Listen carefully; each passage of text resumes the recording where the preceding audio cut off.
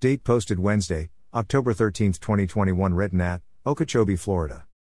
Scripture from Luke 22:21-24. Translation, Contemporary English Version, CEV Bible Text. 21 The one who will betray me is here at the table with me. 22 The Son of Man will die in the way that has been decided for him, but it will be terrible for the one who betrays him. 23 Then the apostles started arguing about who would ever do such a thing. 24 The apostles got into an argument about which one of them was the greatest. Application: there are times when we share from the heart, and instead of our friends showing how much they care, instead they immediately start up a new conversation, perhaps even with other people in our circle. Kind of like totally changing the subject. It's enough for us to throw our hands up as a sign of not even bothering to repeat our words or ask for help from our friends. So how should this impact us? I believe that we could expect to be treated as we treat others. But if God directs us to share freely with those in our circle, we must strive to overlook them ignoring us. I get the impression that the disciples were acting like our friends mentioned in the above scenario. Think about it.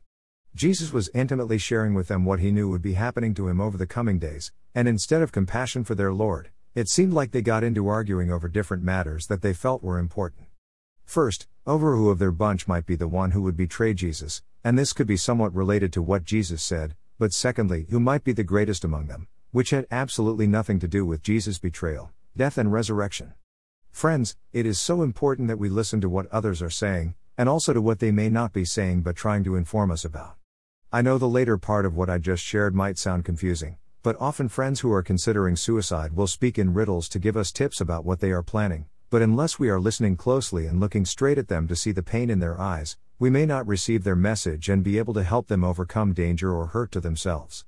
A tender, compassionate heart that shows someone that you truly care, could possibly help a friend completely turn from destruction to feeling cared for and loved.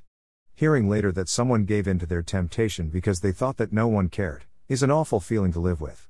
I pray that you not only love people with your whole heart, but that they know you care, love and respect them. Don't be distracted while a friend is talking, lean in and let them know that you care enough to listen and care about them. Be the eyes, hands and feet of Jesus while also having his heart, a heart for others who need Jesus. Our Lord said that he preferred that none would perish, but instead have eternal life. You could be a part of this great mission of our King. Blessings noted. Jesus loved and cared enough about his disciples that he didn't want them to be caught unaware. Be sure that others know how much you care for them. Prayer: Lord, you not only showed us on the cross how much you love us, but you also show us every day that you care about us and especially about our soul's condition. Please tender hearts today that they will find rest in knowing the love of our Savior who not only hears our cry for help, but also knows the pain we feel in the heart that cries out for love and attention. In our attempts to be just like Jesus, we must also show that caring attitude towards others, for often they are reaching out for help and comfort. Please forgive us, Lord, when our hearts are hardened and callous towards the needs of others. Because we are tough and seasoned in life's ups and downs, we often lose compassion for others who battle with the downside of these things and worry incessantly. Forgive us, Lord, when we drive others away, for we are often showing that you don't care. As a child of the King, may we always represent you well, and show the world how much you first loved us and that you continue to care about our eternal future.